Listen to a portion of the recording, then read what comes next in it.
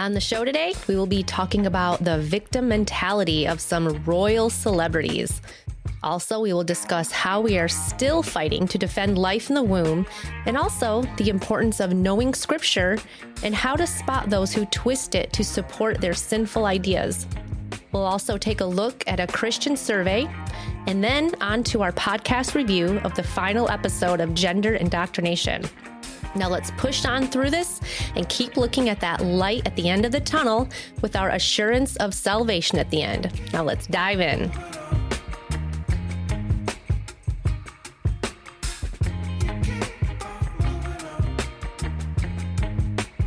Welcome in. This is Religionless Christianity. I'm your host, Spencer, and this is my beautiful wife, Nikki. Hello.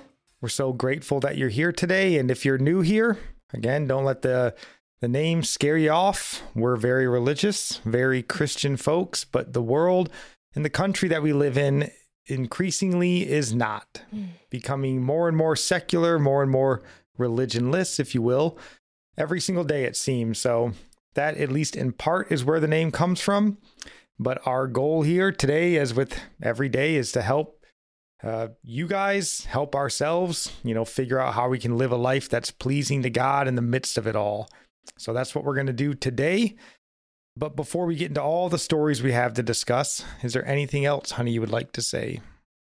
Oh, just a prayer request for me or for us. I know we'll probably be moving soon, but I'd like to keep working until the day we move.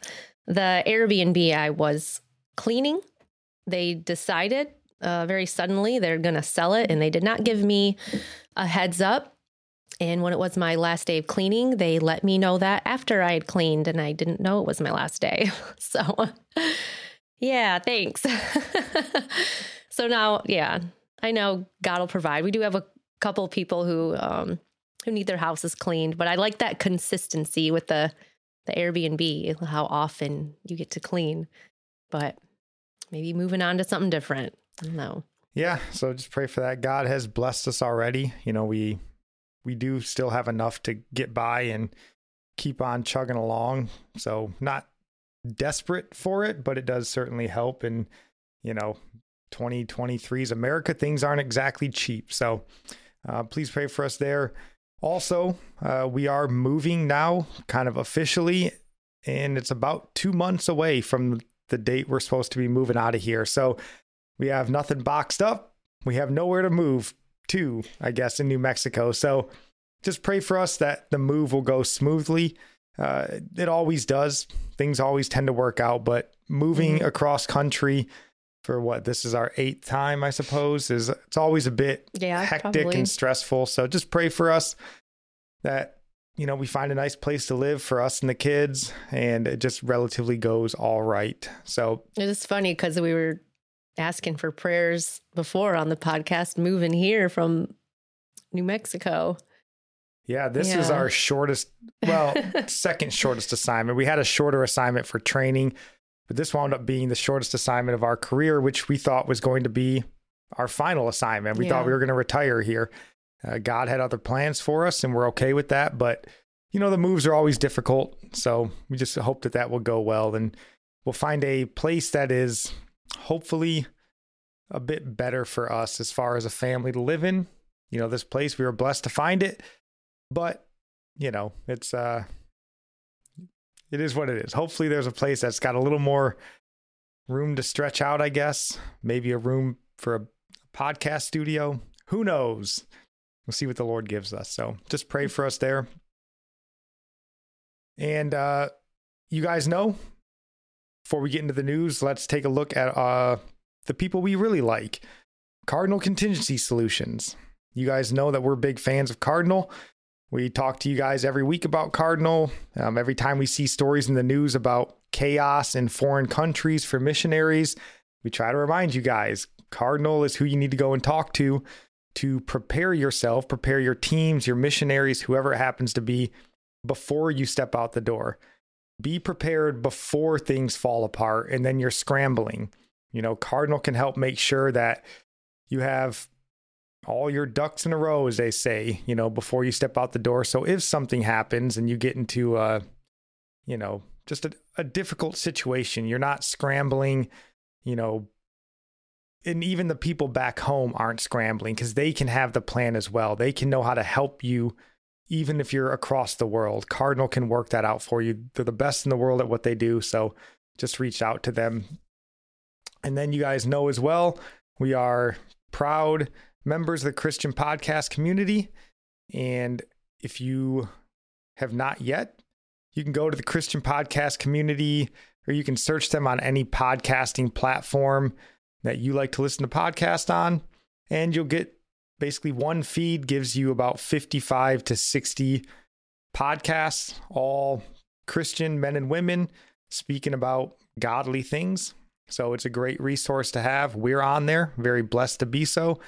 And we think if you went over there, gave them a subscribe and a follow, whatever platform you're on, you'd be blessed as well. So go check them out. Anything else? Nope. All righty then, folks. You know what time it is. Unless you're new here, you don't know what time it is. So we'll get you ready. Prepare yourself. Gird up your loins. Empty your bladders. Put on the full armor of God as we prepare for our weekly trek through the valley of the shadow of death and take a look at the news of the week. So, Prince Harry, I wasn't sure if we were going to talk about this story, but Prince Harry has been in the news. I believe he's still the Duke of Sussex. Nikki was unsure of what Sussex was, and I did not know how to explain it properly to her. But he is a Duke of Sussex. And again, he's been in the news with the release of his memoir. It's called Spare. It immediately became an Amazon bestseller. I think it's, you know, like it says here, it's sold well over 1.4 million copies already. So it's selling like crazy. And I just wanted to talk about Prince Harry really for two reasons. First, I haven't read the book. I've really just read about what's in the book. And it seems that Harry, or at least from what people commentate, he kind of goes to great lengths, it seems, to sort of present himself as a victim, if you will, which is interesting. And I guess you could say that in the world we live in today, 2023, the benefits of being a victim exceed that of even being a prince in the British royal family. Yeah. It's a powerful drug. You're willing to give up your nobility, your royal status, to put on that crown of victimhood, I guess. It affects everyone. Doesn't matter your status. Doesn't Maybe matter. More so. I don't know. I don't know, but it seems to have gripped Harry. So, but on that, of course, he isn't a victim, right? But just like most of our celebrities and our entertainer class, I would say they're just so egotistical. They're so puffed up with pride that really even slight offenses against them sort of registers as victimhood. Even just a slight offense against a celebrity or nobility, and somehow that's, it's too much. You're causing them to be a victim, I guess. Mm-hmm. But there's been a lot revealed in this book, but one of the, I think was kind of funny, one of the supposedly explosive details from Prince Harry's book is it was revealed that he allegedly got into a fight with his older brother. Oh, so Prince shocking. Williams. Yeah, or Prince William, the future King of England, got into a fight with his older brother. And, I guess if you have an older brother, anybody in the world, then you now have a qualification for victimhood. So if you've ever had an older brother, I mean, boy, am I a victim. My older brother used to beat me up all the time, and not even like unjustly. I would try to beat him up and it would go sideways, and then I would get beat up again. So I guess I can claim victimhood status if I want to. Pretty funny that is something you would even share. I wonder if there's affirmation. Because he's a decorated combat veteran, Prince Harry.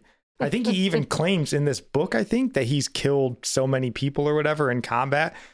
So it's funny to have a combat decorated veteran be like, my brother beat me up this one time. Like, what? Why do you want people to feel sorry for you? He should have beat you up. He probably should have beat you up more. Maybe you'd be more of a Probably. man. Who knows? But let's be frank. It's kind of funny joking about Prince Harry, but we just use him as an example because he doesn't have, an abuse problem. He, like everybody else, like me and Nikki and like you, we have a sin problem. Mm-hmm. That's it. It comes out in different ways for different people, but he has a sin problem, not an abuse problem. Yeah. Getting down to the core of it. It's like everything's a social contagion, even being a victim of something. It's just, yeah, it's everywhere. No, it's definitely infecting him here. Everybody wants a piece of that pie. And I mean, shoot, his book is flying off the shelves. So he's rich and famous already.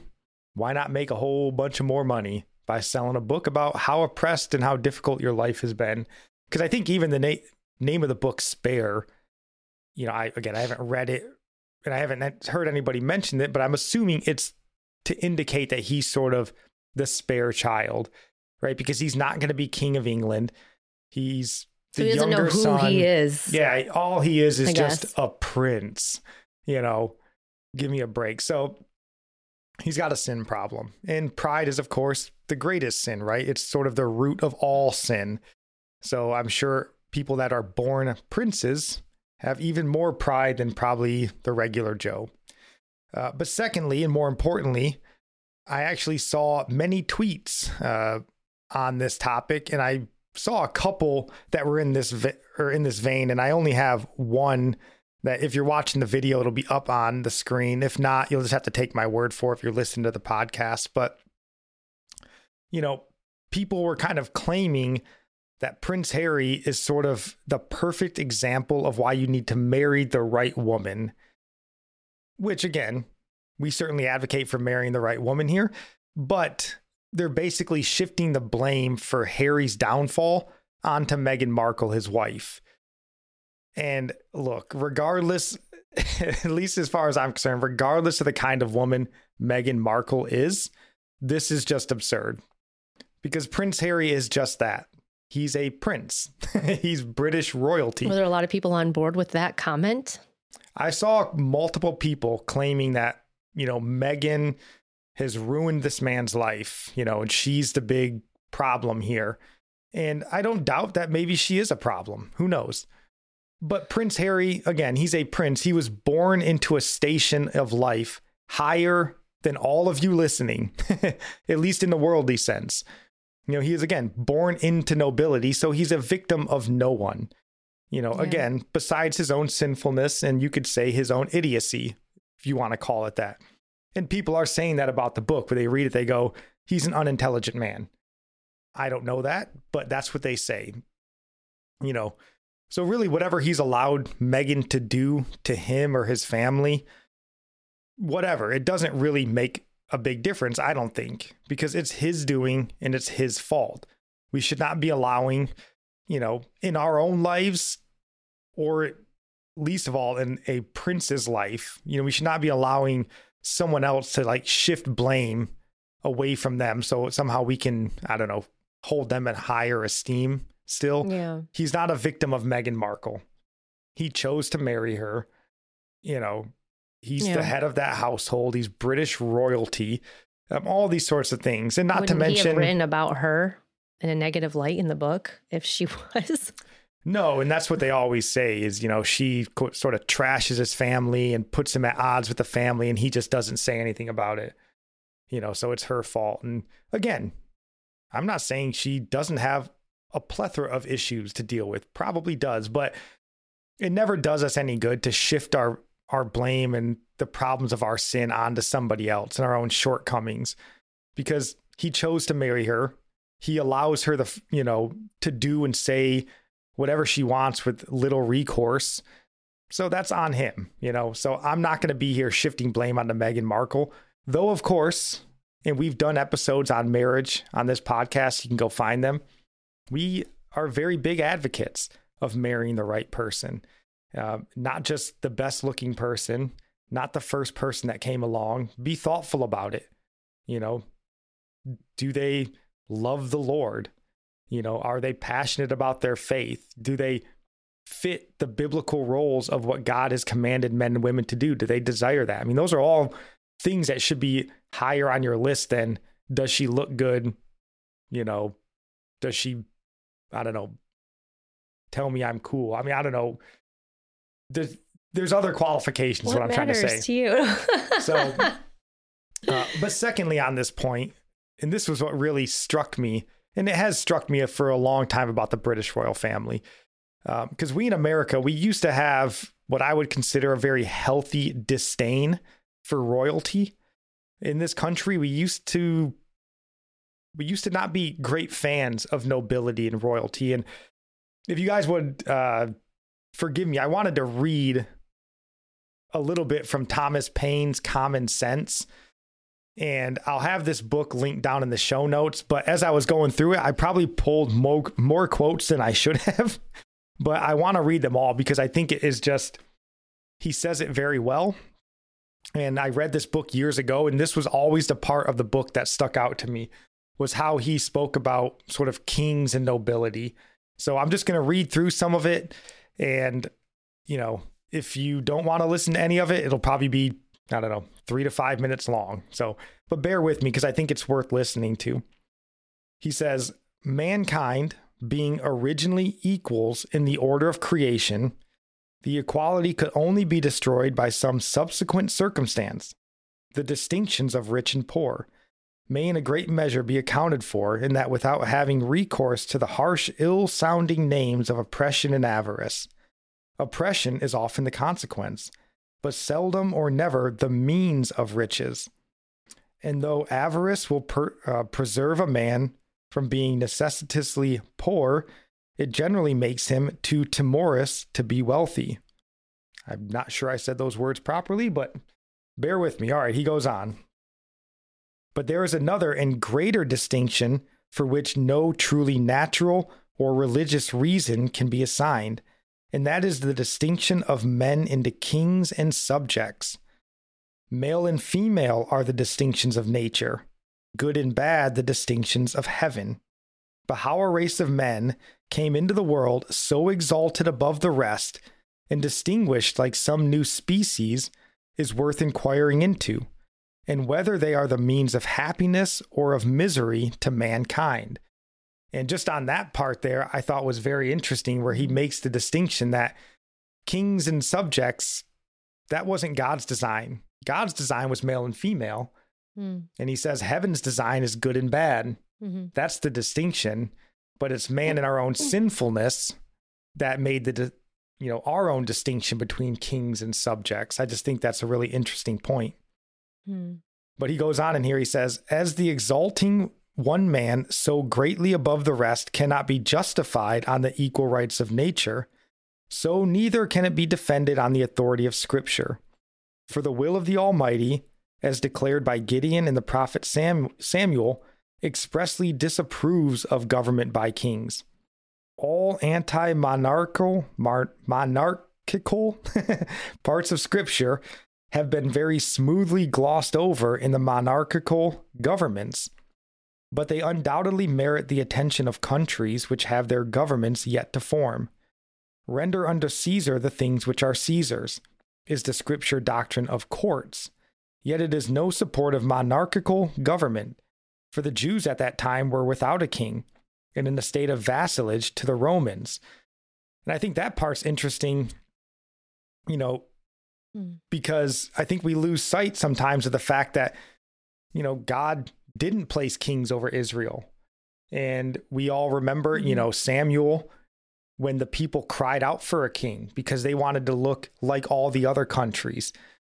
God, he had placed prophets over them and judges to help guide them according to his will. But the people in their own sinfulness wanted a king, and God gave them a king, which was Saul, not a great king, but he did eventually bless them through David, but that just speaks more to God can turn, what we mean for evil, God can turn for good. Yep. But still the idea of kings, again, was against God's design. So I just think that's interesting. Just a few more passages here. He says, to the evil of monarchy, we have added that of hereditary succession. And as the first is a degradation and lessening of ourselves, so the second, claimed as a matter of right, is an insult and imposition on posterity. For all men being originally equals, no one by birth could have a right to set up his own family in perpetual preference to all others forever. And though himself might deserve some decent degree of honors of his contemporaries, yet his descendants might be far too unworthy to inherit them. One of the strongest natural proofs of the folly of hereditary right in kings is that nature disproves it. Otherwise, she would not so frequently turn it into ridicule by giving mankind an ass for a lion. Secondly, as no man at first could possess any other public honors than were bestowed upon him, so the givers of those honors could have no power to give away the right of posterity. And though they might say, we choose you for our head, they could not, without manifest injustice to their children, say that your children and your children's children shall reign over ours forever, because such an unwise, unjust, unnatural compact might perhaps, in the next succession, put them under the government of a rogue or a fool. Most wise men in their private sentiments have ever treated hereditary right with contempt. Yet it is one of those evils which, when once established, is not easily removed. Many submit from fear, others from superstition, and the more powerful parts share with the king the plunder of the rest. This part, I think, is very important, because what he's saying here is, really the idea of hereditary rule is the more sinful part of kings and subjects. He's saying, sure, in your life, you may make somebody a king, and they may even at some level have earned it. Maybe they conquered a land, whatever it happens to be, but they at least earned it at some earthly level that they deserve to be head over you. But there's no way that like me and Nikki or us, our generation today can say, we want Prince Harry to be king over us and we want his family forever to rule over everybody, because now our children don't get a say. They don't get to pick who has earned headship over them. Mm-hmm. No, people that, and make this applicable to today, people in Britain, they don't get a choice who's head over them. This was decided hundreds and hundreds of years ago, who gets to be ruler over them and their children forever. It's unjust is what he's saying, and I would agree with it. And because then he even goes on to say in there, which is a good point, that even the person who may start out as king, that first generation king, he might have earned it. But now you set up hereditary rule, and you may very well get somebody who's a complete buffoon who gets to take the throne and rule over people who they otherwise would have never chosen because he's a fool. Mm-hmm. But oh well, he was born in the right place, and now he gets to be, Prince William, for example. What did he do to earn being the future king of England? He was born Charles's son. What a lucky day. It is a very odd thing thinking about. And then just one last short quote here. He says, in short, monarchy and succession have laid not this or that kingdom only, but the world in blood and ashes. 'Tis a form of government which the word of God bears testimony against, and blood will attend it. And I think for us as Christians, that's an important part. The word of God really detests kings. Again, he's worked through us to set them up, but that by no means means that they're good or right. So why would even any Christians idolize any of them or care really I don't know, all the gossip and why care? I mean, and that's the funny thing, because in most of our life since we were kids, the British royal family is just a celebrity family. You can't tell me what the British royal family actually does of any substance in England. I'm not even sure English people can tell you, but again, over the course of decades, and this may have been not the case, 50 to 100 years ago, I don't know, but again, we're such an idol worshiping culture in America and really around the world. We're a celebrity worshiping culture, that we really get to the point like we are today. We grant victim status to princes and princesses, because we can't dare to knock them off their pedestal. But again, I just think this is an un-American mindset to have. Prince Harry, the Prince Williams, right, through absolutely no contribution on their part, was born into a life of power, privilege, wealth, nobility, all this sort of stuff. So his claim of victimhood is just so far beyond even, the levels of pride and arrogance of a person like LeBron James, who tries to claim victimhood, or Donald Trump, whatever. His is so far beyond that, because even those guys at some level earned their status in life. Right. LeBron James had to be a great basketball player, and they have to maintain it as well. Prince Harry, Prince William, their wealth, their nobility, their power, all this sort of stuff was given to them, and they don't even have to maintain it. It's just theirs. Have a nice day. They're just ungrateful. Yeah. For all their blessings. They just... Well, Harry certainly seems to be ungrateful. And yeah, I mean, so again, their claim on victimhood is nonsense. They certainly don't get a claim on it. They're literally better than us by birthright in the world's eyes. So anybody trying to claim victim status that's born that way, it should be abhorrent to us in America. Mm-hmm. Kings and queens should be abhorrent to us in America. Not to mention just us as Christians. We have one king, our Lord and Savior, Jesus Christ. Any man that would come and step in between that and say, well, no, you also have to worship and serve me. Nah, shame on that.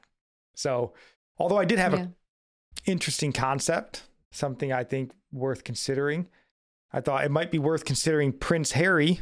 I don't know what all the rules are, but he should run for governor of California. He lives in California now with his wife, Megan. I thought he should run for governor of California. I have no doubt he would win. And then we could kind of go full circle and complete the destruction of America and go right back to British servitude. Oh my goodness. Right where we started. Wouldn't that be wonderful? So that's my recommendation. That's a possibility. Run for governor, Prince Harry. Oh my gosh. So I just wanted to highlight that, because I think we've lost that mindset of sort of being repulsed by kings and queens. And now they're just like the highest form of celebrity in this country. And it should not be that way. So I don't know if you have any other thoughts on Prince Harry, Meghan. I don't really have any other thoughts. I don't follow any of that normally. Like, this is the most I've ever known. It's just really any little highlights from that book. Right. And I don't know or, follow it either. And, it was even frustrating because we talked about this last night with the kids, and then Nikki and the kids are on the table and like, well, what does he do? How does he, and like trying to ask me all these questions. I'm like, I don't know anything about the British nobility. I don't even care to know anything about it, but there you have it. Be repulsed by kings and queens. We should be. So, we do have more stories here from the homeland, from the old red, white, and blue. So do you want to read the headline, honey? And then we'll just go through some of the story here. Sure. House Republicans quickly embrace 2 new anti-abortion measures. House Republicans advanced a pair of measures on Wednesday that, while largely symbolic, put their stamp on the abortion battle as it continues across the country a half year after the Supreme Court struck down federal protections. The first measure condemns violence against crisis pregnancy centers that counsel women against having abortions. The second measure would set new penalties and regulations for abortion providers in cases in which a child is born despite an attempted abortion or a failed abortion. The newly GOP-controlled chamber voted 222 to 209 to approve the measure condemning attacks on crisis pregnancy centers. It voted 220 to 210 to advance the measure designed to curb born-alive abortions. Yep. And then on this measure here, well, the first measure, the Born Alive, or the Crisis Pregnancy Center. The violence against it. Yeah, the violence. Representative Mike Johnson, who's a Republican from Louisiana, I guess, he said the idea of this measure was that it condemns the attacks that have been committed against pro-life facilities, groups, and churches in the wake of the leak of the Dobbs opinion and the subsequent decisions. And we got another article here that speaks more on the Born Alive aspect of this bill. Mm-hmm. Do you want to read that one, honey? Yep. It says House passes Born Alive abortion bill. The GOP-led House voted on Wednesday to pass a bill that would require healthcare providers to try to preserve the life of an infant in the rare case that a baby is born alive during or after an attempted abortion. The bill is not expected to be taken up in the Democratic-controlled Senate, but passage in the House serves as a messaging opportunity for the new Republican majority. The vote was 220 to 210. Under the bill, the health providers who fail to comply with the requirements for care could face fines or up to 5 years in prison. The bill would not impose penalties on the mother and would grant the mother protection from any kind of persecution. These bills make it plain House Republicans are patently rejecting the will of the overwhelming majority of Americans who voted to support legal abortion in November.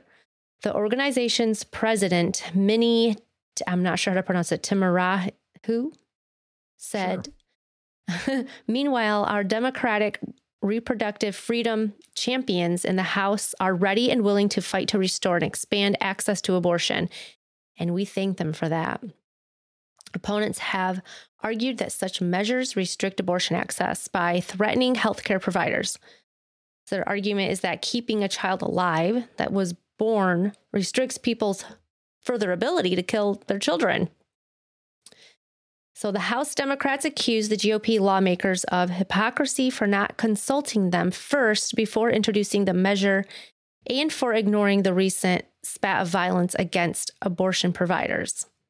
So if we don't protect everybody, then we can't protect anybody. Yeah, that's so sort of two bills here that they voted on. Again, one designed to protect crisis pregnancy centers and the other one to protect babies that were intended to be aborted, but made it out of that death trap and were alive. And I just wonder, how rare is it? It says it's a very rare occurrence, but I wonder, how often does it really happen? Do we know? Yeah, I'm not sure. I didn't look up the numbers on how many babies are actually born alive, but just, like Nikki said, kind of the argument on the Born Alive bill that they made is, if we force doctors and these abortion clinics to keep these babies alive and rush them to the hospital and stuff, that's going to somehow restrict people's ability going forward to abort more babies. So we'd rather just kill that kid so that we can continue to kill more kids rather than save that life, because it may cause us to save more lives. There's a word for that, folks, called satanic. It's all so twisted. Like, did they call it like 911?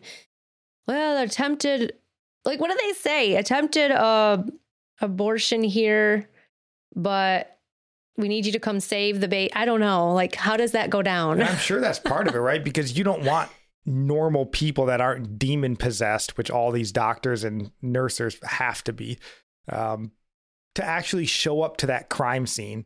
I mean, if you called legitimate medical workers, people that worked for the ambulance, the first responders and police, and they showed up and they realize you have a baby with its leg and its arm ripped off, but its heart still beating and laying on a table, they might actually see the wickedness for what it is. And it's not just first responder. They're going to need like the NICU crew on the ambulance is like ready to go. Yeah. So it's easier if they just let them toss that baby in a dumpster so it can, freeze to death or just die. Like, how often? It's going to all be documented how often that this is It's truly barbaric. It is truly barbaric. But so they don't want, they vote against that because somehow it's going to restrict killing more babies. But then even on the Crisis Pregnancy Center, they vote against that because they say, well, there's nothing in this bill to protect abortion providers. So really the argument is, if we can't protect anybody, we're not going to vote to protect anybody, which is a nonsensical argument. You protect those that are right in front of you, and then you worry about protecting the other people, so ludicrous. Wow. But it's safe. It's insane. Yeah. Now, they do point out in these articles, and we'll point it out here because it's true. I mean, this is mostly for show, this vote in the House. The Republicans control the House, but Democrats control the Senate and the White House. But even still, I think the point of these articles, and the reason that, again, we're pointing them out, isn't to show the Republicans and how they voted, but rather it's to show the Democrat side of the aisle and really their obsession with killing children. Yeah. It's out of control. It's completely out of control. I think there was one Democrat that voted for like one of these bills out of the entire House of Representatives. Only one Democrat thought, we should actually save a baby's life if it's born. So we mentioned last week in our kind of first episode of the year, and we'll mention it again. We aren't trying to make predictions for the year going forward. We're trying to remind you guys to not lose focus. That's what we want to do. Yeah. In this abortion debate, it's only getting started. It's just beginning in this nation, Yeah.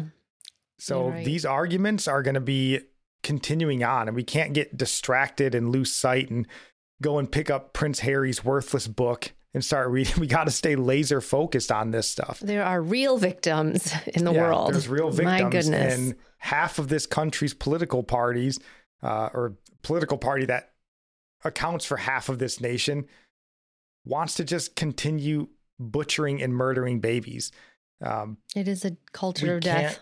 It's a culture of death. So the lines are being drawn. We've got to be aware of it. We've seen that for years now, and we've mentioned it on this show since it started. The Democrat Party is a satanic political party.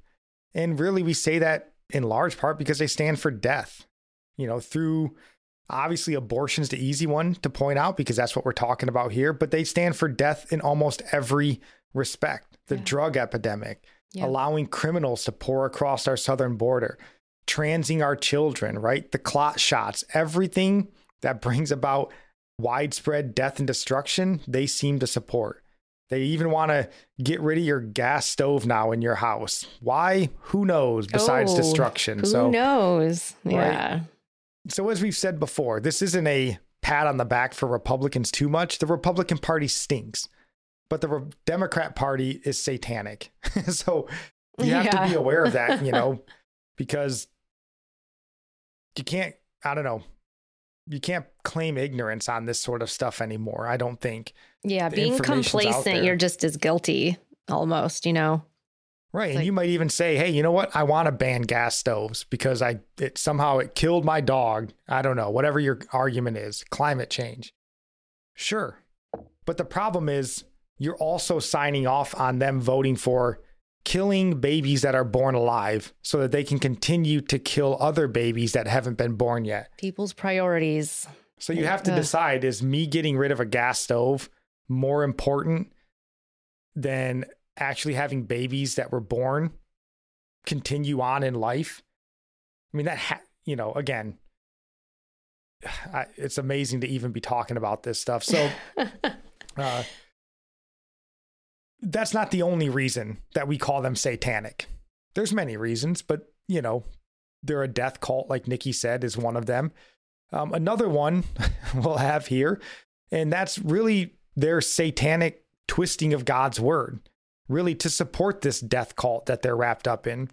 So we have a clip here from, sadly, a congresswoman from our home state of Michigan who's doing just that, twisting God's word to support killing children. So we'll let you guys hear this because it's worth hearing. Madam Speaker, I rise today in support of parental and maternal rights and in opposition to H.R. 26. I'm the first mother in history to represent West Michigan in Congress. This matter is deeply personal to me. I recently shared publicly about my own experience navigating a complex miscarriage and the loss of my daughter. As a pro-choice Christian who chose life, this issue is so personal to me. My faith informs my actions, but it doesn't dictate the policy of an entire nation. And further, when I read the scripture, I turn to passages and I'm guided by passages like Jeremiah 1 verses 5, which states, I knew you before I formed you and I placed you in your mother's womb. It doesn't say the government's womb or the speaker's womb. It says the mother's womb. So you may never in the rest of your life hear a more lame twisting of God's word than that. Maybe it's not lame. Maybe it's just outright shoving it in your face. I was looking up that verse. I don't know what version she's reading, but mine did not. James version, mine did not say.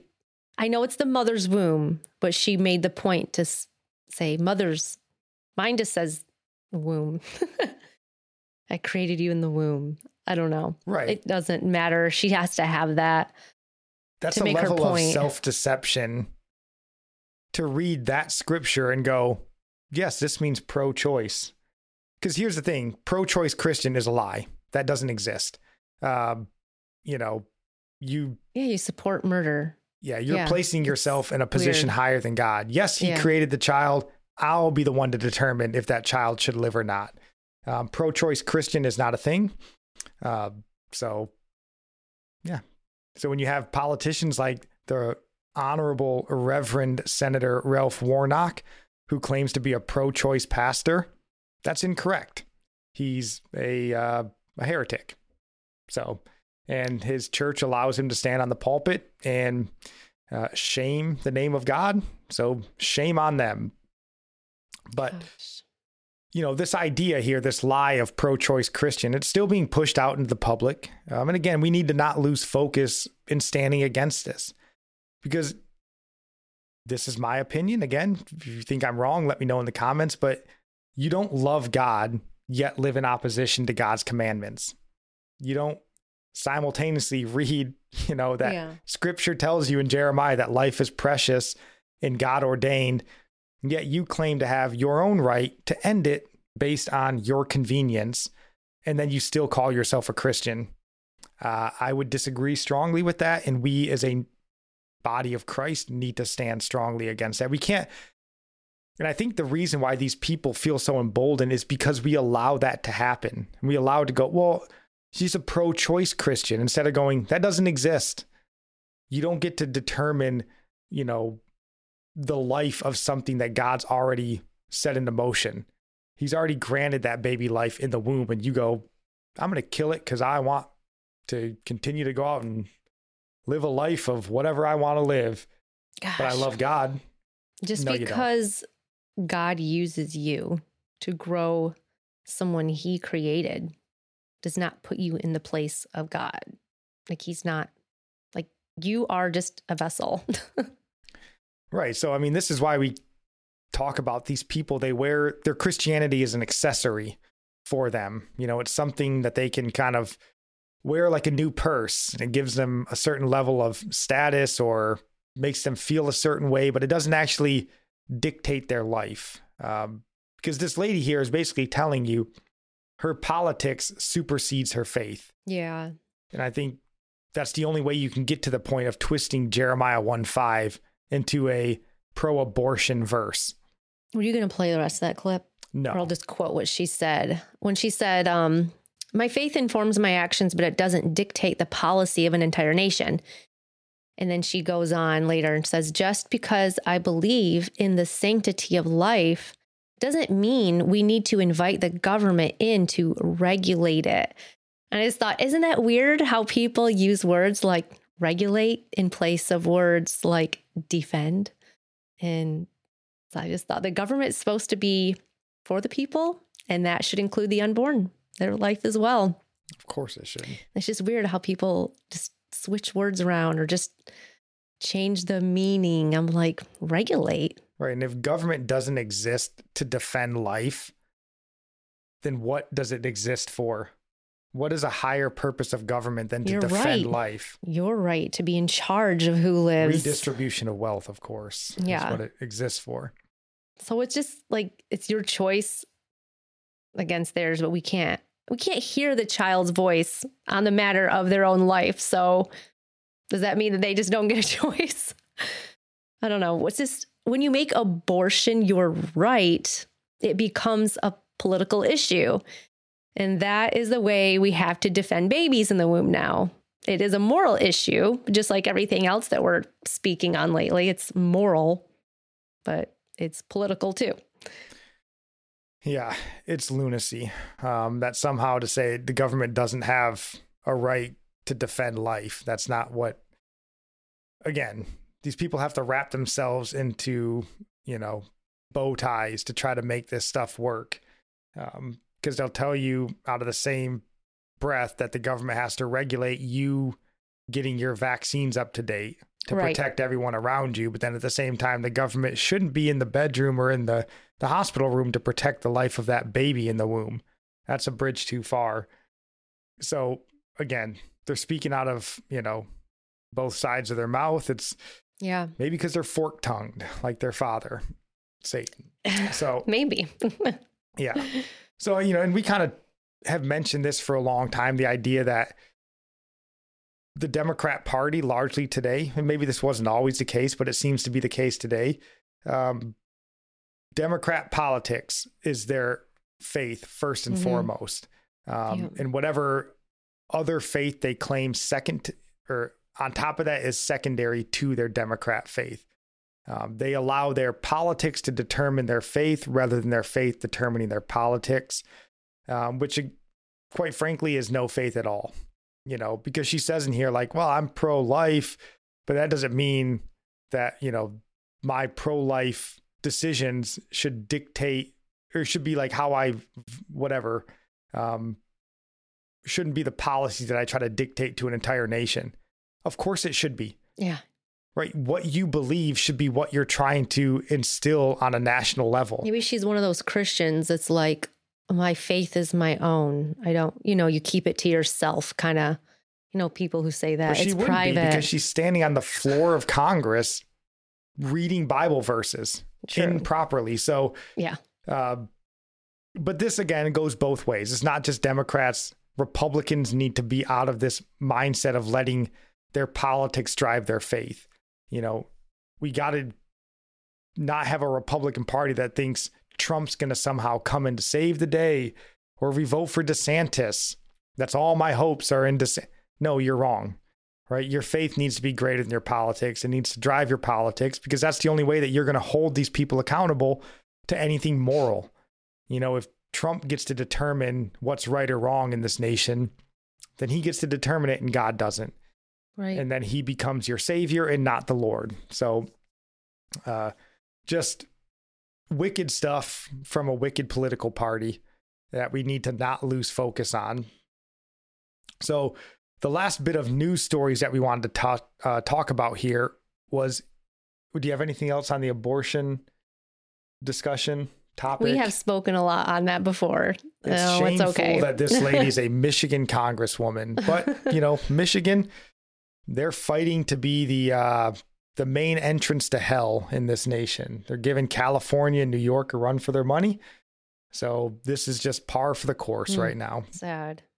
But this survey came out recently, and I just think it's interesting because you haven't read very many surveys on the Christian faith in America recently that painted a rosy picture.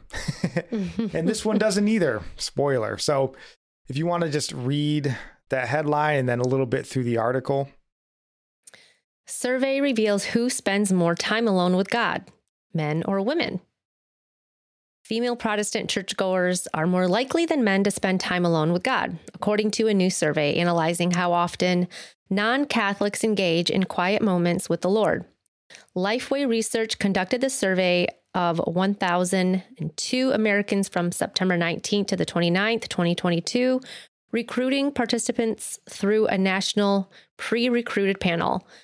Respondents were screened to determine whether they attend religious services at least once per month and identify as Protestant non-denominational. In the survey published by Lifeway Research, an organization that analyzes ongoing church ministry trends, 65% of Protestant churchgoers said they intentionally spend time with God at least daily. 44% of participants said they spend time with God once a day, while 21% said they enjoy quiet time with God multiple times a week, instead of once or multiple times a day. And 7% say they have quiet time with the Lord once a week. 5% said they spend time with God a few times a month. 2% said once a month, and 3% answered less than once a month. Only 1% of respondents said they never spend time alone with God. Gender appears to play a part in how likely respondents were to say that finding alone time with God was a daily habit for them. In the survey, 48% of women said that quiet time with God is part of their daily habit, compared to 38% of men. The way that churchgoers choose to spend time with the Lord differs, however, with 83% of respondents saying that they pray to God in their own words instead of through the Bible. 80% thank God during their time alone with Him, 62% praise Him, and 49% confess their sins. Only 39% read from their Bible or a devotional, and only 20% repeat a set prayer. 18% consider God's characteristics while spending time with the Lord, and 1% say that they do something else. Woo! So that's a lot that we read through. A lot of numbers, a lot of topics to discuss. So as with every article that we discuss, it'll be down in the show notes. You can go read it for yourself, and I would encourage you to, because there's more in here than what we pulled out. So go give it a read, and I guess see what it means to you. But a few of these numbers, that stuck out to me. That's why these are the ones I pulled out here. In the first one, he said only 38% of men say that quiet time with God is part of their daily habit. Only 38%. And I think this is a shockingly low number, because basically only a third of Christian men spend time with God each day. Mm-hmm. And I will just say, because you may try to sparse that and say, well, it says quiet time with God, but I would say if you're not spending quiet time with God, you aren't really spending time with God. Because if you're like, well, I spend time with God as I'm driving down the freeway, eating my Burger King breakfast. Nope, you're not spending time with God. I don't think that would qualify, because Jesus, He even tells us, Matthew chapter 6, verse 6, He says to go someplace alone. He says, but when you pray, go to your room and shut the door and pray to your Father who is in secret. And your Father who sees in secret will reward you. So again, if you consider, well, I spent time with the Lord as, a 3-minute prayer as you're driving down the highway because you're late to work, I would say that doesn't qualify. Yeah, God's not a priority. I think that's the heart of it. Is He a priority in your life, Yeah, I think if God is a priority, just like anything that's a priority, you set aside time for it. Mm-hmm. Anything that you make a priority. This podcast is a priority. We set aside time for it. So you can't say, well, God's my greatest priority. Oh, really? Well, how much time do you set aside for Him? None. Okay, well, He's not a big priority then. I think that's pretty easy. But, with this number, 38%, so a third of men, and men are supposed to be spiritual heads of their household. And if you're not spending time with God, you aren't the proper spiritual head of your house. Now, you may be a de facto head, spiritually, because no one else in your house may spend any time with God whatsoever. So even the fraction of time you spend with Him puts you leagues in front of them, but you could probably even say that a family that doesn't spend time with God is a byproduct of a husband or father not taking their responsibility to God seriously. Because I think there's been studies put out there that, and I guess even just in regards to church, but if a father goes to church, 93% of the time, the rest of the family goes to church.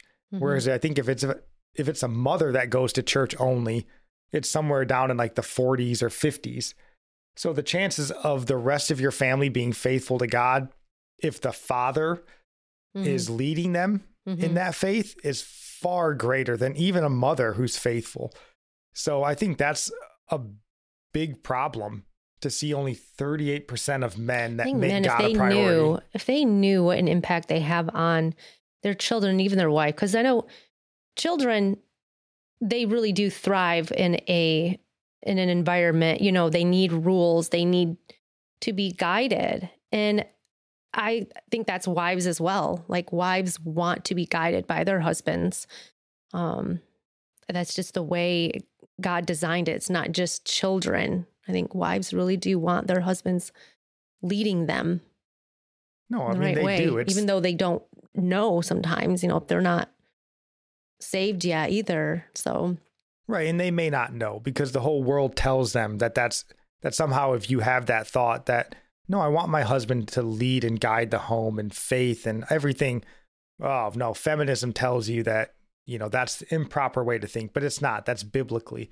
But that's what they're doing with the children today. It's like, you know, pitting the children against their parents. Like at first they pitted wives against husbands. Now they're doing children, the parents. So they did start very cleverly with the head of the home and then, you know, then coming against the children. Yeah, no, for sure. Their parents. Yeah. I mean, you took the protector out of the way and now the kids and the wives are free to be ravaged, sort of a thing. So, but on this note with men, right? If you want to see this nation that we talk about a lot, we're not saving the nation. That ship's probably sailed. But if you want to see this nation rebirthed into something that once again fears God, that's going to have to be done by men taking their God-ordained positions of spiritual heads serious and really setting the tone for the family. Like Nikki said, that's the only way it's going to come about.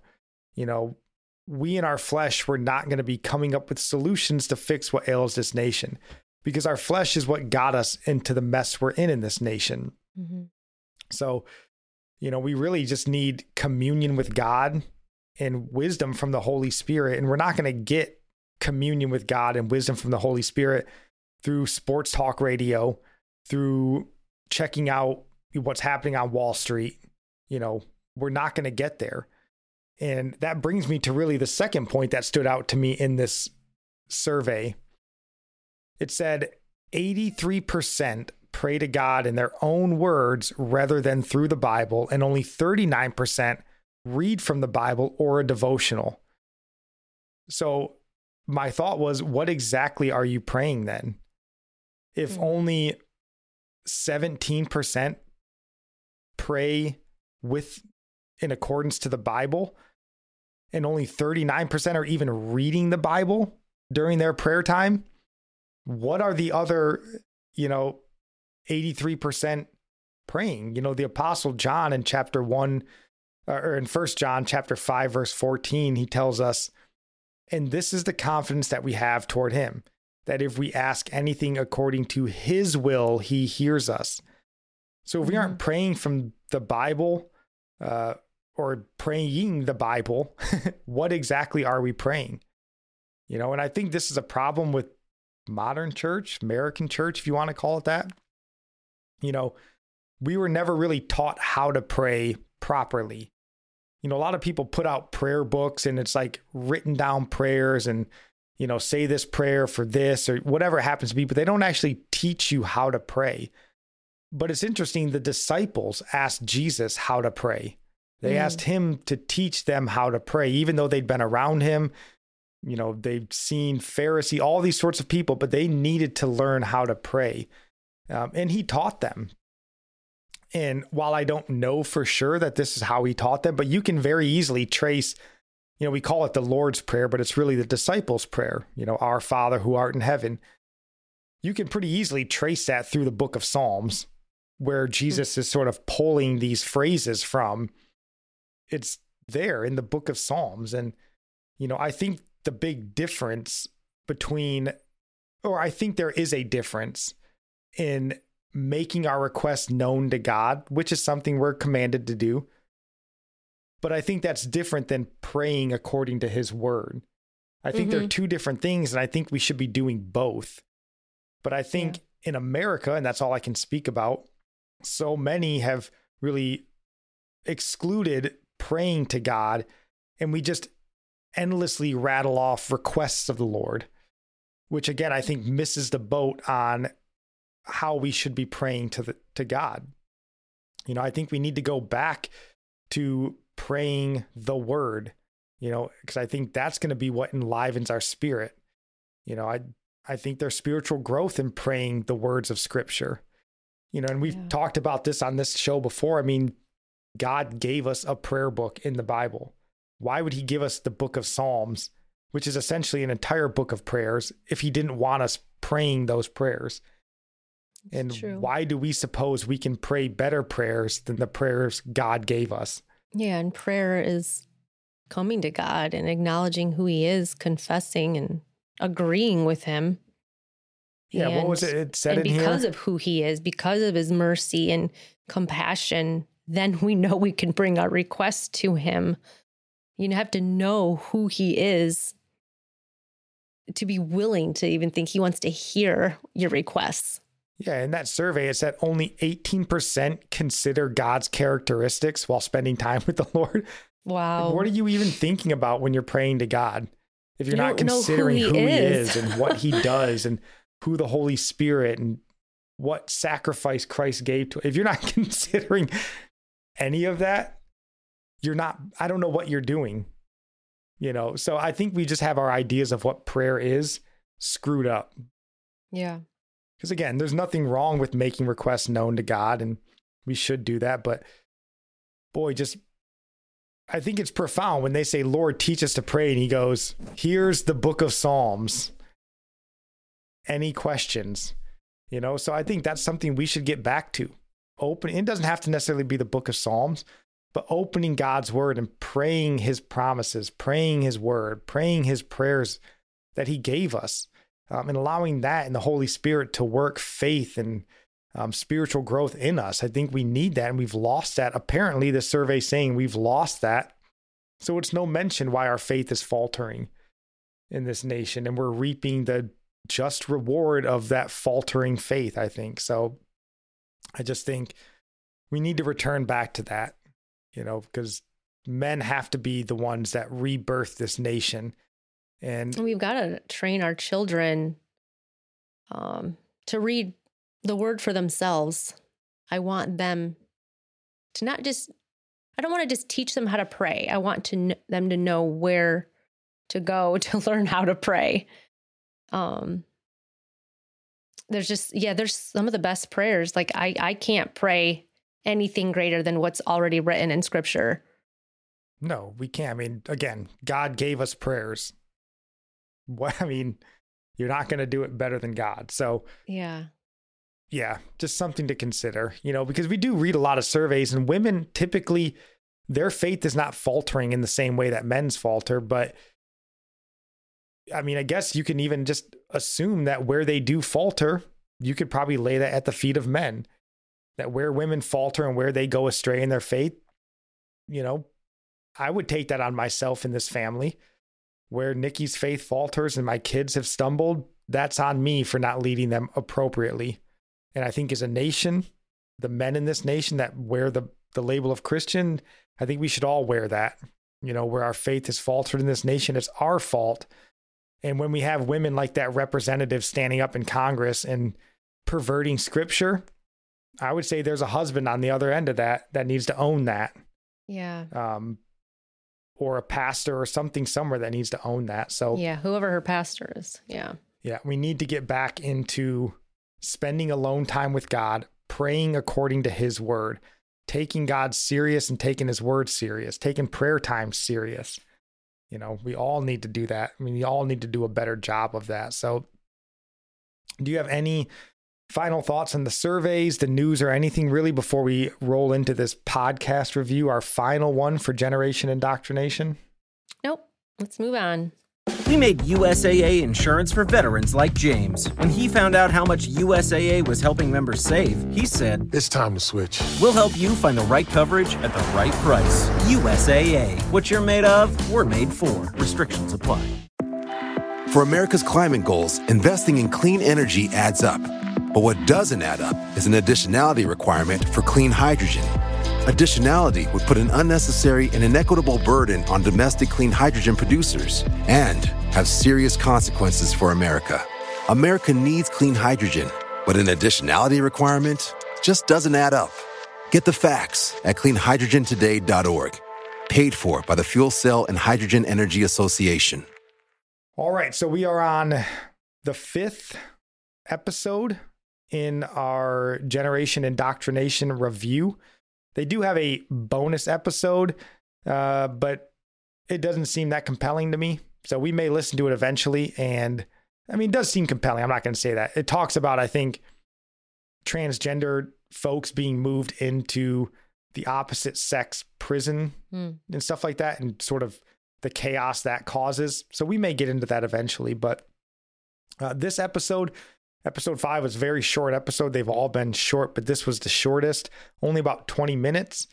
And even within this one, we're only going to focus on the first 10 minutes worth of content, really, because I think that was the more powerful part. I think the rest of it was good. You know, they talked to a father from the Loudoun County School District, which we know was kind of a focal point in sort of the battle on parents' rights in schools over the last few years. But the first 10 minutes, there was an interview with a detransitioner whose name was Laura Beth Perry Smaltz. So I'm just going to play the intro here, and then we'll get into this podcast review. I feel like I lost 9 years of my life. And then there was all the regret, too, of just the things that I've done to my body. The fact that I didn't have breasts anymore, and I ended up getting married, and my husband didn't know if I'd ever have breasts again. I was able to get breast surgery about 3 months ago and get implants, but it's not the same. Laura Beth Perry Smaltz is just one of thousands who became enveloped in the transgender craze. She spent 9 years presenting as a man after undergoing life-changing surgeries, removal of her reproductive system, and taking drugs, all in a quest to make her feel more like a man. But after all the chaos and pain, she came face to face with the lies she had been sold, and she detransitioned. Now she's speaking out and sharing her story. For Laura Beth, the feelings of strong incongruence with her biological sex started early. Yeah, so that's kind of just the overview of the episode, and that's that Laura Beth Perry Smaltz girl that was talking about it. And she goes into some detail, you know, about her life, and it's just really interesting to hear a, you know, kind of unfiltered sort of discussion on the life of a detransitioner and what they went through. So I think it was pretty interesting. But the first point that I want to discuss is another issue that we can't lose sight of in 2023. And that's that idea of the social contagion. So she talked about this a little bit, so I'm going to let her say it for herself. And so I began to, and of course I didn't realize this at the time, but I looked back on my life and how much I'd wanted to be a boy as a kid. And I thought, you know, this makes sense. The reason this never works is because I was supposed to be the man.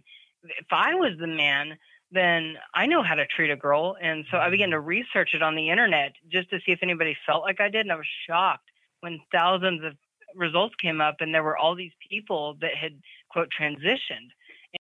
Yeah. So, you know, to me, when I hear her say that, you know, to me, that sounds like the social contagion plague that's really causing this sort of trans phenomenon to really explode. And I don't know if it says in this episode when Laura Beth Perry sort of went through this transition. She's just now sort of detransitioning. So yeah, I don't know how old she was. Yeah, so I don't know what year it was, but obviously every year that passes, the internet, social media becomes more pervasive around the world, you know. So you can imagine that this, however bad it was in her day, it's only getting worse, because back then she said thousands of well, and she talks results. about finding groups and stuff online. So who knows, she wasn't just maybe not just jumping on social media. I mean, again, I don't know, maybe she was, and she just didn't say it in a way that we understood, but either way, it gets worse every year. It's worse in 2023 than it was in 2022. And unless we change things, it's going to be worse in 2024. But,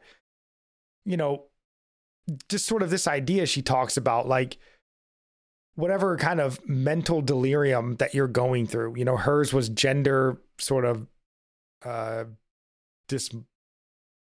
dissatisfaction with her gender. That's kind of what she was going through, right?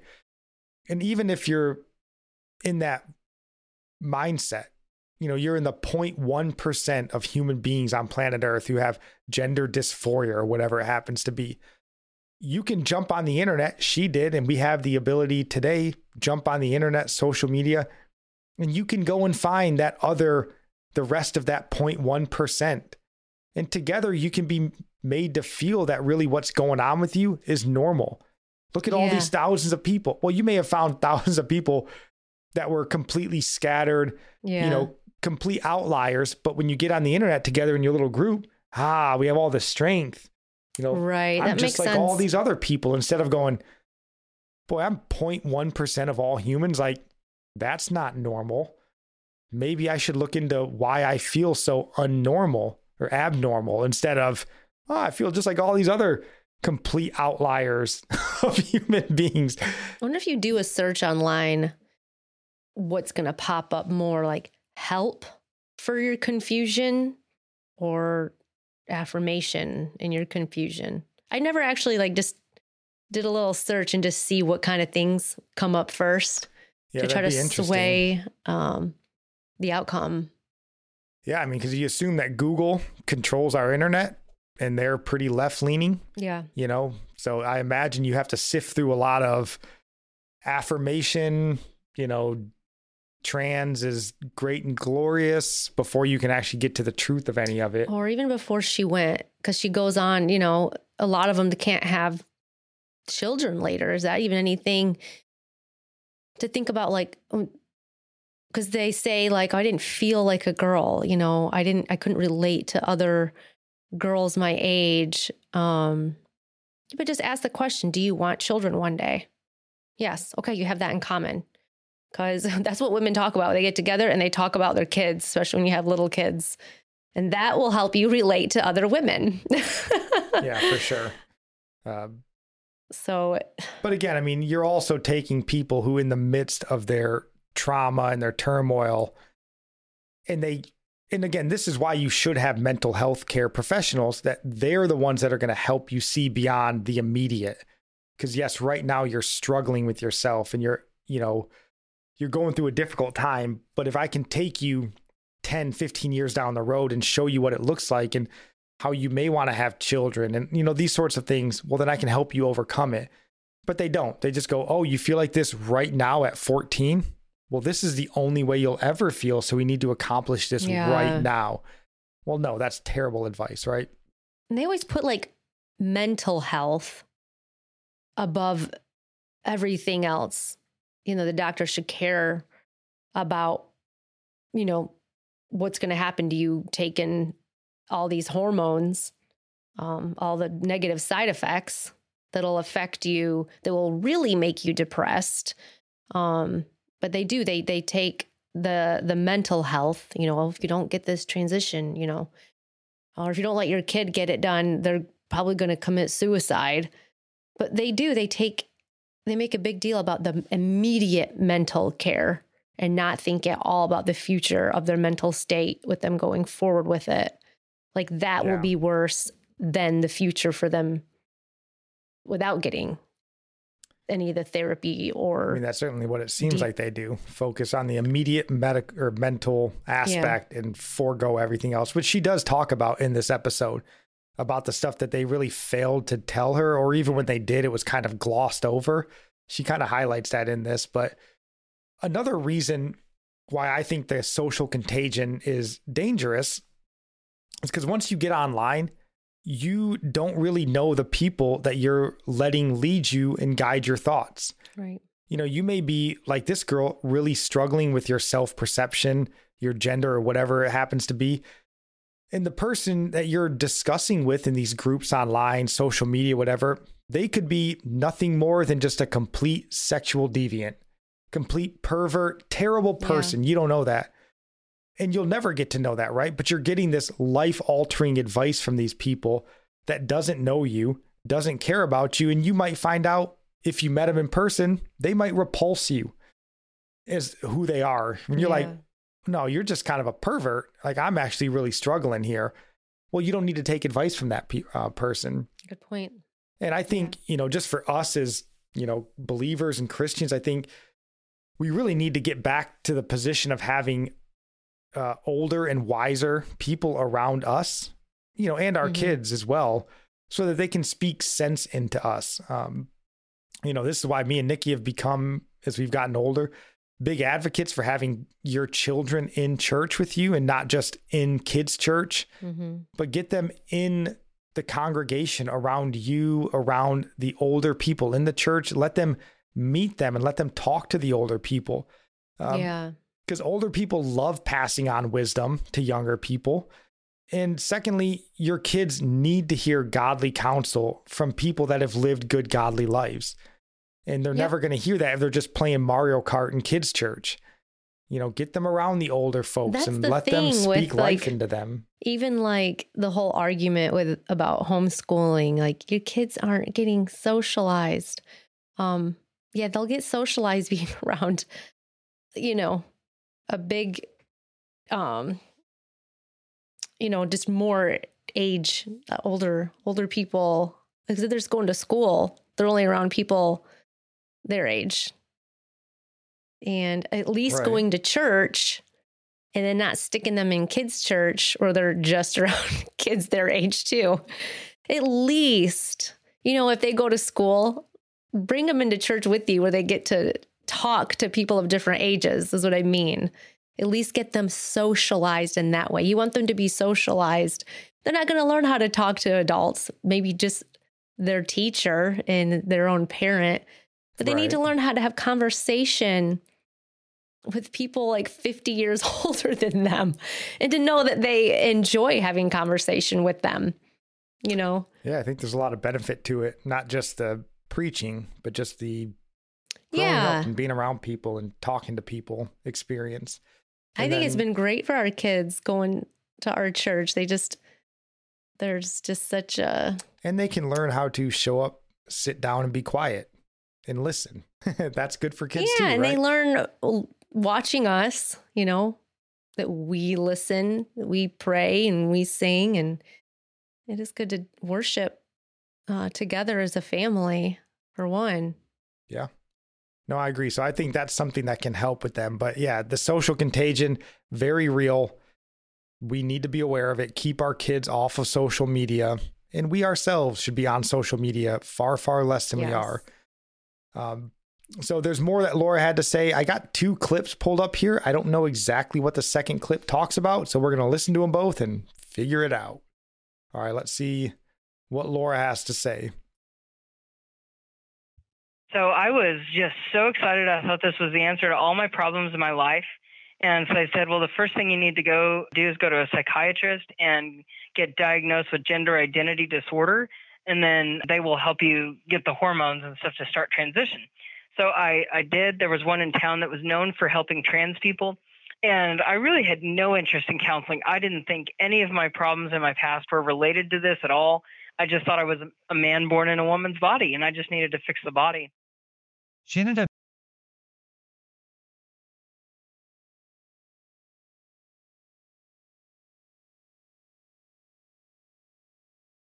along the way.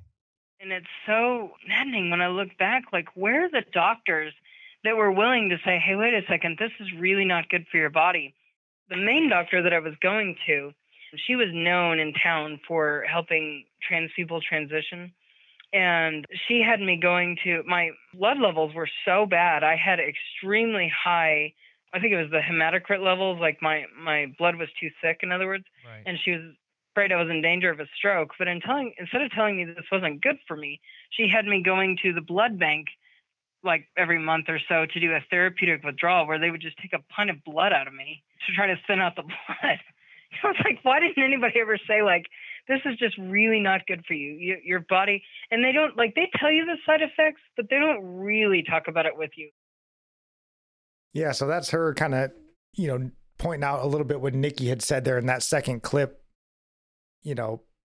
all the negative things that really come about, that you don't pay attention to when you're just like, I'm dealing with this issue. They don't tell you that, like, well, you're going to have to get therapeutic blood withdrawals for the rest of your life so you don't die from your, whatever she said, hemocratic levels being too high. So, yeah, count the cost. Is it better just to be a little upset thinking you're in the wrong body, or to have a miserable life, but in the gender you think you should be, but you're sicker? And a lot of these detransitioners are the ones that are willing to speak out. What is a woman's documentary? They go at great length to explain all the difficulties that they were unaware of that this was going to pose to them, and really what a burden that's been on them in their life. So, but that first clip there, I think it's interesting. She doesn't mention that she was going to the doctor to get help. When she's going through this struggle, she doesn't say, I was going to go to the doctor to get help. She basically says she's already decided what was wrong with her and what she needed to have done. She was just going to go to a doctor and get it signed off. And lucky for her, there was a doctor in town that was willing to do it, just willing to give you that rubber stamp and sign off on it for you. And Jordan Peterson talked about this again, that What is a Woman documentary. The idea that gender affirmation, or really affirmation care, is not medical treatment. You don't affirm somebody in their delusions, you treat it. And what she sort of explains here with having the psychiatrist in town that's known for helping people gender transition, that's not medical care. That's just medical confirmation of your unmedical diagnosis. She just goes and goes, I feel like I'm a man in a woman's body. And they go, good enough for me. Let's get you on that testosterone treatment, instead of going, yeah, but you're a woman, right? I mean, let's look in the mirror. You're a woman. So let's get to the root of what's really causing you problems. They aren't doing that. Like, you don't, and we've said this a bunch of times, but it's worth saying again, you don't affirm somebody in their delusions. That's not medical care. Right. If I came in and said, I have a burning rage to murder people, you're not going to sit down and go, well, let's figure out how to not get you caught.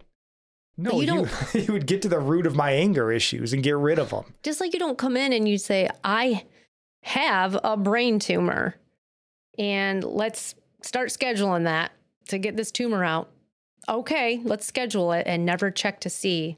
Yeah. If there really is a problem. I'm not going for an MRI. I got the brain tumor. You just take my word. Line the surgeon up, take a chunk of my brain out. Like, you wouldn't do that. Although, and this was the point that I had after listening to her, because maybe they would in 2023, because I don't know if there's an industry that we've lost more faith in America than the medical industry over the last 2 years, 2 or 3 years. I mean, boy, the faith that we've lost in and maybe that's tough, right? Because we've lost faith in every industry, science, medical, political. I mean, even so many that wear the label of faith and Christian have sullied that reputation. But I do think medical has to be near the top of the list. And stuff like this only makes it worse. Just show up, tell me what you think's wrong. I'll rubber stamp it. And then, you pay me a bunch of money and then you go ruin yourself in your life. Deal? Good. Good. So sad. Crazy. So did your patient get healthier because you affirmed them? Is the question. Because of course not. You made them get sick. That's all you did. Right. And that's what they, the whole Vanderbilt, that was exposed down there, where they basically said, hey, we need to be doing this gender transition because it's big money. It's a lifetime of care that we get to provide. Yeah. You get to provide them care on the delusion at the start. You get to give them all the hormone treatments, all the surgeries. And then after the surgery, You get all the follow-up medical care when you're fixing these problems that we've caused. They create customers. All the mental health problems we still get to solve. Like, we're getting it on both ends. So it's great. Yeah. Great for them. Terrible for you. It's smart business on their end. Yeah. Satan couldn't be any happier with that business strategy. So we do have one or two more clips here that I want to play. So let's listen to what Laura has to say here. She ended up meeting a psychiatrist and immediately started testosterone, beginning her path with what she mistakenly believed would be her healing. What followed was an endless quest to find affirmation as a man, but eventually that facade crumbled. Years into presenting this way, Laura Beth said things began to change, particularly when it came from her strained relationship with her mother. And what was interesting about mine and my mom's story is that the Lord first changed her. And I saw this change in my mother, and I saw peace in her and faith for the first time in my entire life. And I wanted what she had. You know, when I listened to this, and I've listened to it a couple times, I think that's the most important clip that's played in this entire episode. The most powerful, the most important, probably really in the entire podcast series. You know, and it stood out to me because this is a topic that we've discussed before on here. We talked about an article maybe last year, 2021, I think sometime, you know, this article from Christianity Today, and it's titled "Parents Set the Pace for Their Adult Children's Religious Life." And down here it says, all empirical data tell us that for intergenerational religious transmission today, the key agents are parents, not clergy or other religious professionals. The key location is the home, not religious congregations. And the key mechanism of socialization are the formation of ordinary life practices and identities, not programs, preaching, or formal rites of passage. And you know, it's just this idea that parents are the greatest force in producing a religious, God-fearing child. Mm-hmm. And as the case with Laura here, that doesn't stop when the parents get older or the children get older.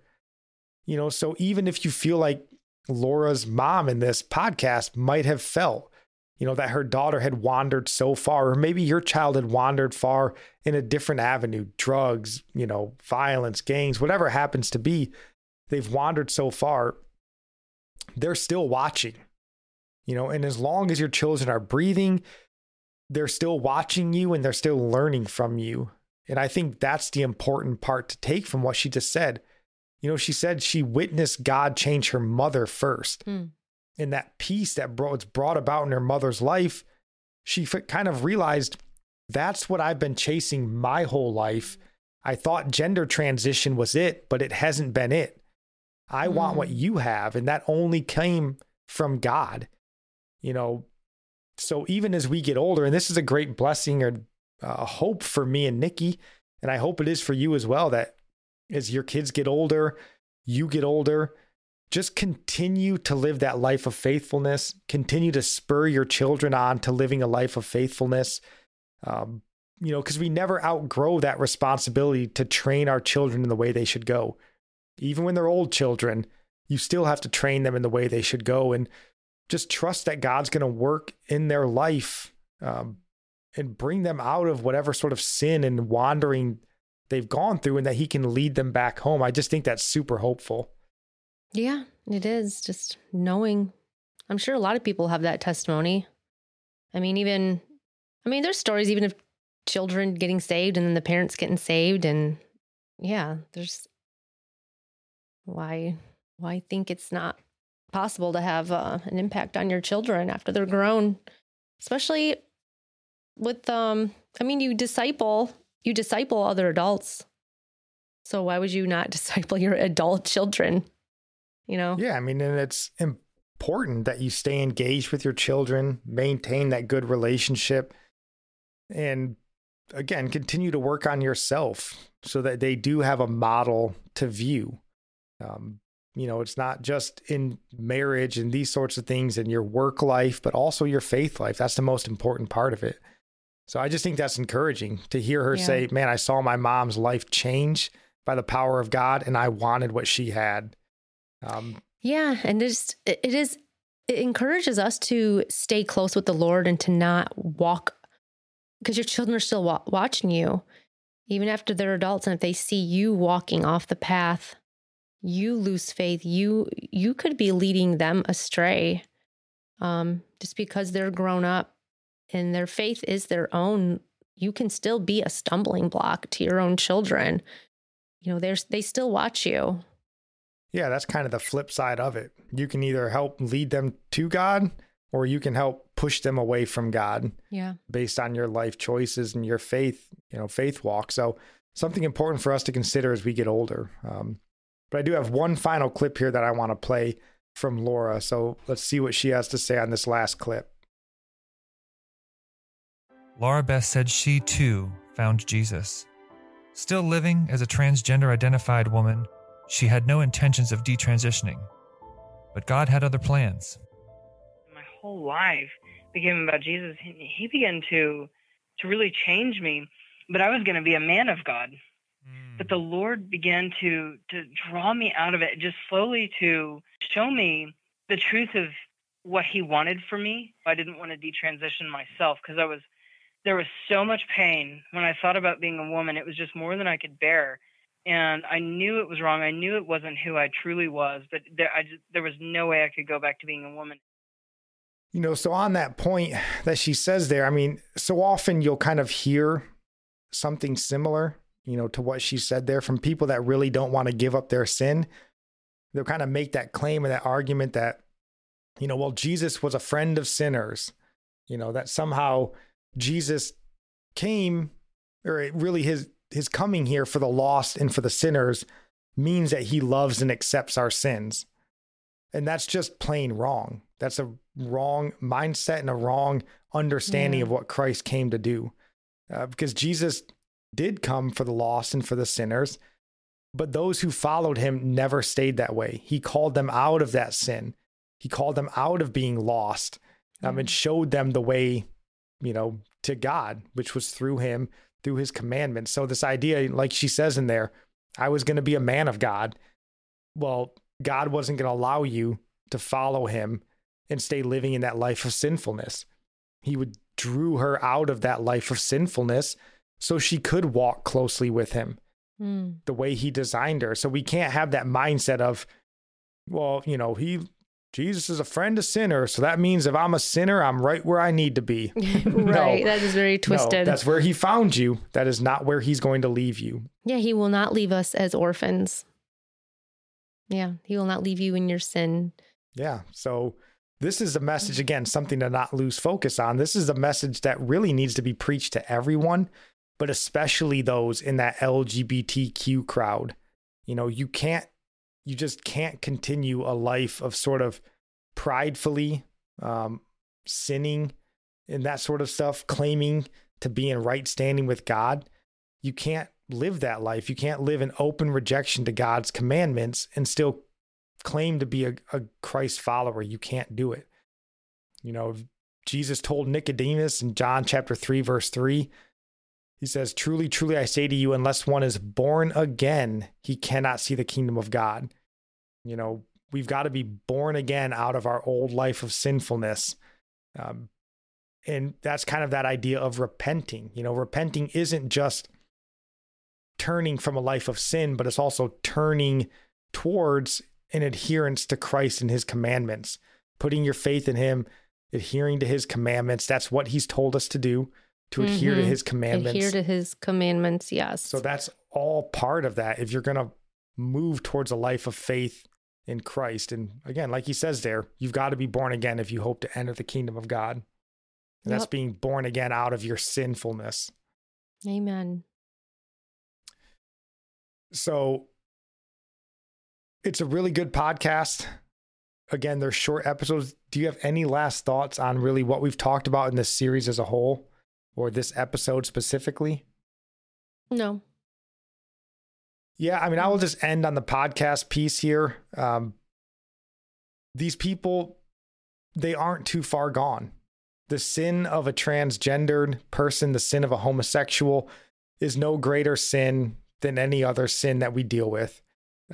They're no further out of God's reach than the person who's filled with greed and anger and lust. None of it. It's all the same. So we can't treat them as though they're somehow different. And that starts with not coddling them in their sin. You're going to get pushback and you're going to get called a bigot and a hater. You can't let that deter you, because we're the only ones actually giving them a message of true love and hope. And that's an eternity in heaven with God.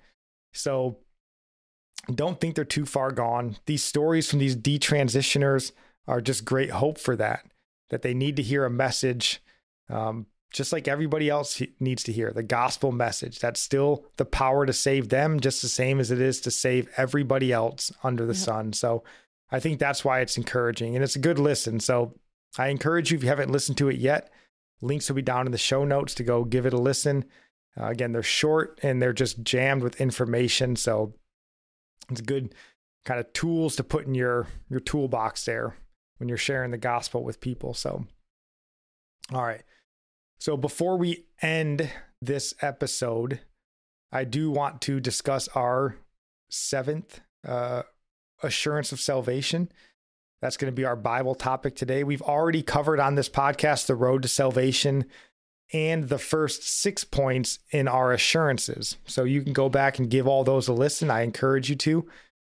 But we are on point number 7 today, and those all come from the book of 1 John. That's where all of our assurances have come from. So point number 7 here, honey, do you want to read that one? All right. 1 John 2:23, no one who denies the Son has the Father. Whoever confesses the Son has the Father also. Yep. No one who denies the Son has the Father. So if you confess the Son, you have the Father also. So to me, this is kind of that boldly proclaiming Jesus Christ as Lord, really without hesitation.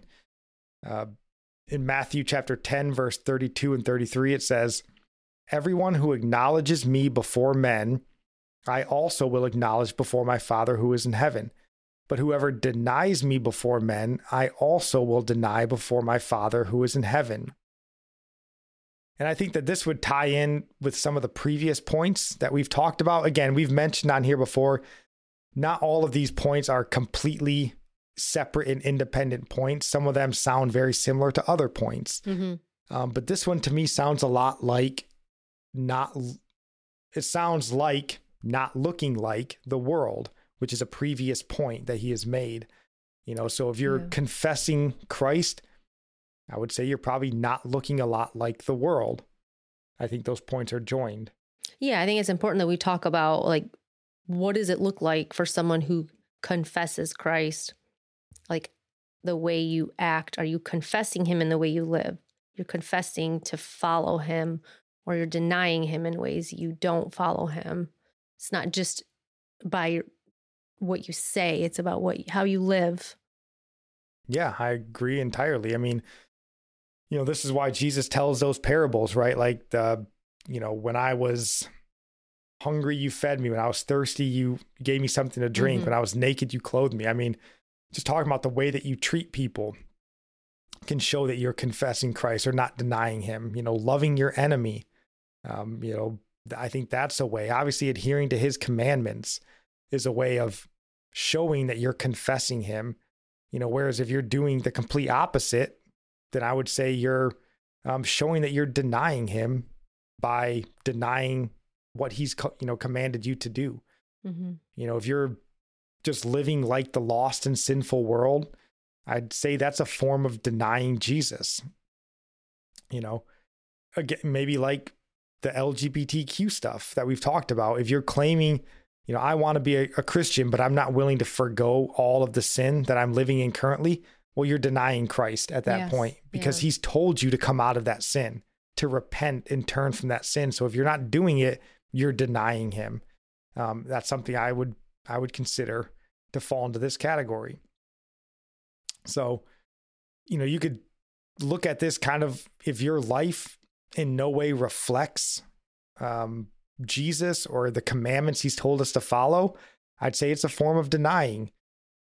I've always kind of made the joke of, it'd be like wearing your cross necklace to the strip club, right? Yeah.